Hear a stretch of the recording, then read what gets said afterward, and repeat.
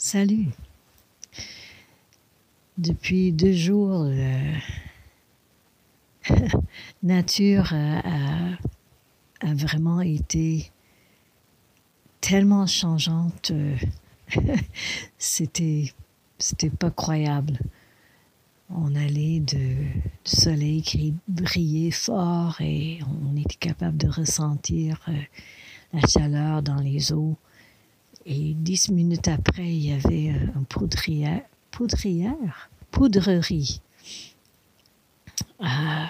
comme une colonne de neige en poussière qui était épaisse et qui passait,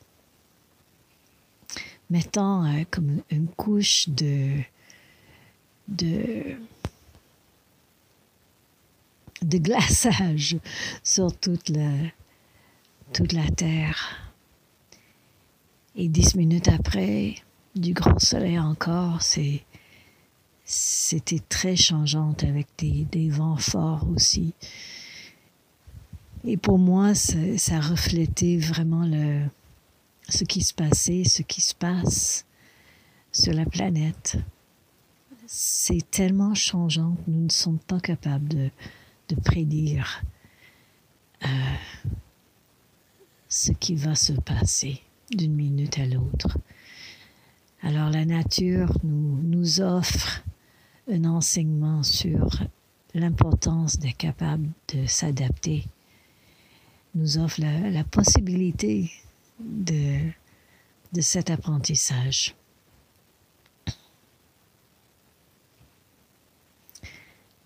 Je voulais répéter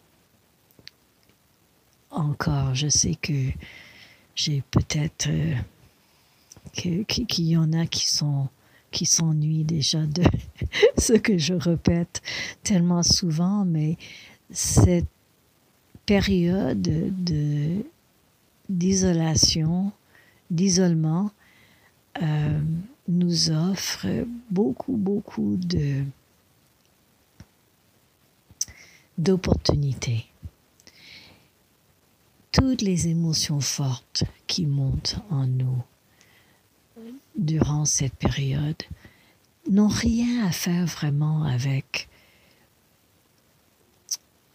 ce que nous blâmons. Ça n'a rien à faire avec le gouvernement ou avec les personnes qui éternuent sur nous ou des personnes avec qui nous vivons dans la maison et qui nous irritent. Au fond, le plus forte, l'émotion qui monte, le plus ancienne, et le mémoire avec lequel c'est connecté. Alors, d'être dans cette situation si intense, économiquement, socialement, etc., fait que nous avons beaucoup de stimulation pour activer des choses vraiment difficiles qui ont été encaissées ici et là dans le corps, surtout dans nos êtres. Nous avons passé beaucoup de temps à courir à gauche et à droite pour nous distraire, pour éviter cette confrontation avec des émotions et des situations pénibles que nous avons cachées dans nos corps surtout. Pour ceux qui ne connaissent pas mon travail, je travaille avec la médecine orientale et chaque partie du corps est reliée avec des différents thèmes émotifs et aussi des différents temps de période de la vie. Alors nous pouvons lire très, très précisément ce qui est encaissé, les thèmes qui sont reliés avec ce qui a été caché dans le corps, parce que quand nous avons vécu ces émotions, nous n'avons pas eu l'impression d'être capable de survivre. La situation, les émotions, les pensées, les croyances qui venaient avec. Alors nous avons caché, ici et là, somatisé, ici et là, dans le corps, ces choses difficiles. Alors, quand nous vivons des situations actuelles qui font monter des émotions, quand il y a beaucoup d'émotions intenses autour d'une situation, nous pouvons savoir que ce n'est pas juste ce qui se passe actuellement qui est la source de cette émotion. C'est, je répète, mais la plus forte, l'émotion, la plus ancienne, la mémoire avec laquelle c'est connecté. Alors quand je dis merci à toutes les personnes qui gardent la positivité, qui gardent leur fréquence haute, qui ne se noient pas dans la peur et la colère. Je ne parle pas des gens qui font ça d'une manière fausse, qui fuient encore ce qui est en train de monter en s'échappant dans les vapes, dans la méditation, dans l'au-delà. J'ai beaucoup d'admiration pour les gens qui sont en train de confronter, de fouiller dans les émotions qui montent, qui prennent cette opportunité de faire ce nettoyage qui nous est offert actuellement. La haute fréquence vibratoire, ce n'est pas un état statique d'être heureuse tout le temps, d'être la. Non, c'est d'être honnête. C'est d'être le plus honnête possible à chaque instant. Et à chaque fois que nous sommes capables d'identifier d'où vient une émotion, de ne pas blâmer la personne devant nous maintenant, mais de reculer un peu et de voir, ok, d'où ça vient.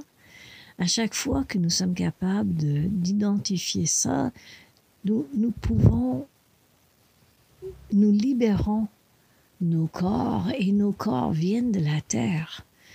Nos corps sont faits de la terre, alors nous sommes aussi en train de libérer ce jardin ambulant qui est le corps dans lequel nous sommes incarnés.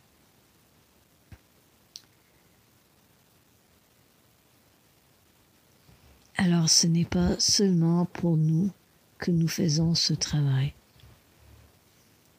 C'est aussi une libération pour la conscience collective humaine et pour la Terre, concrètement pour la Terre.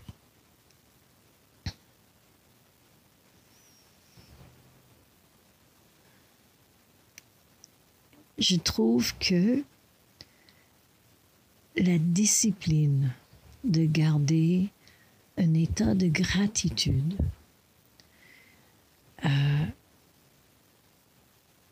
est une façon accessible pour garder des hautes fréquences et pas d'une fausse manière. Alors, quand nous sommes capables de nous ouvrir à la vie telle qu'elle est, quand nous sommes capables de reconnaître la beauté et d'être joyeux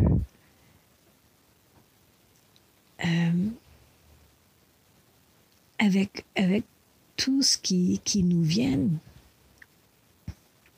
c'est vraiment ça transforme la vie. Ça, c'est une discipline que je pratique depuis très très très longtemps.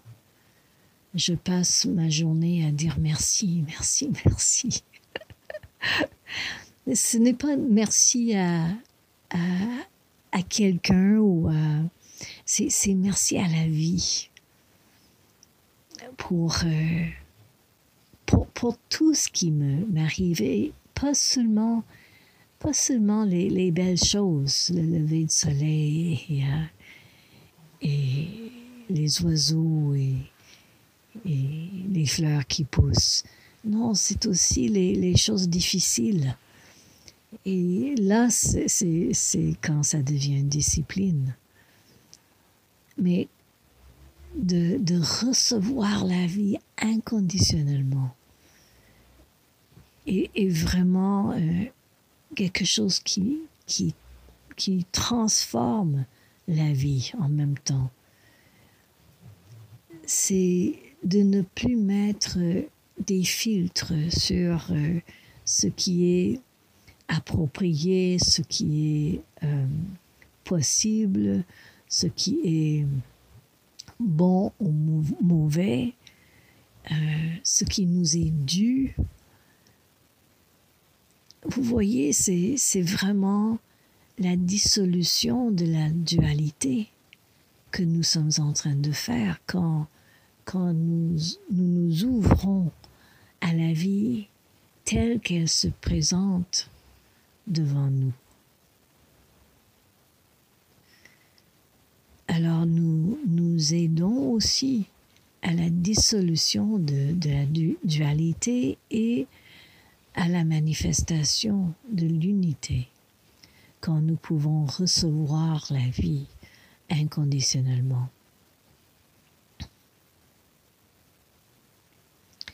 Pour moi, ça vient avec une conscience que tout ce qui vient vers moi a été appelé par mon âme, par mon être supérieur. Il n'y a rien qui m'arrive pour me punir, pour me faire du tort, pour me mettre dans la merde. Tout ce qui m'arrive, c'est pour moi, pour que je vois quelque chose.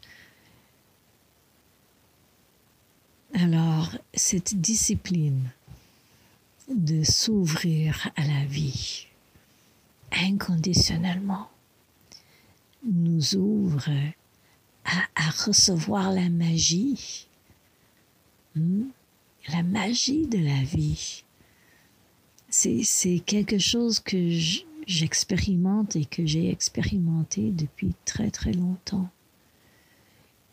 Plus on cultive la gratitude, plus le cœur est rempli et ouvert de gratitude et nous rayonnons avec cette énergie, cette haute fréquence. Plus nous attirons la magie de la vie, les synchronicités,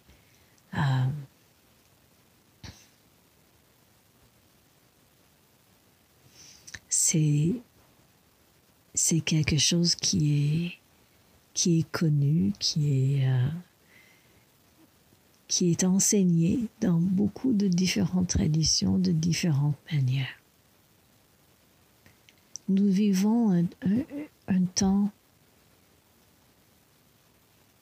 qui n'est pas prévisible. Nous ne pouvons pas connaître le futur planétaire.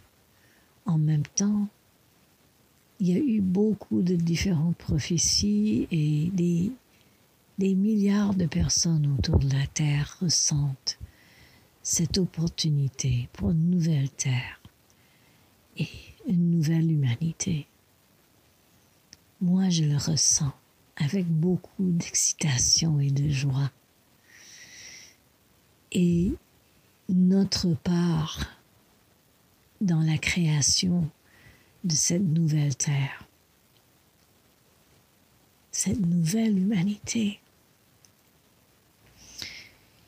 et de faire ce nettoyage de nos êtres et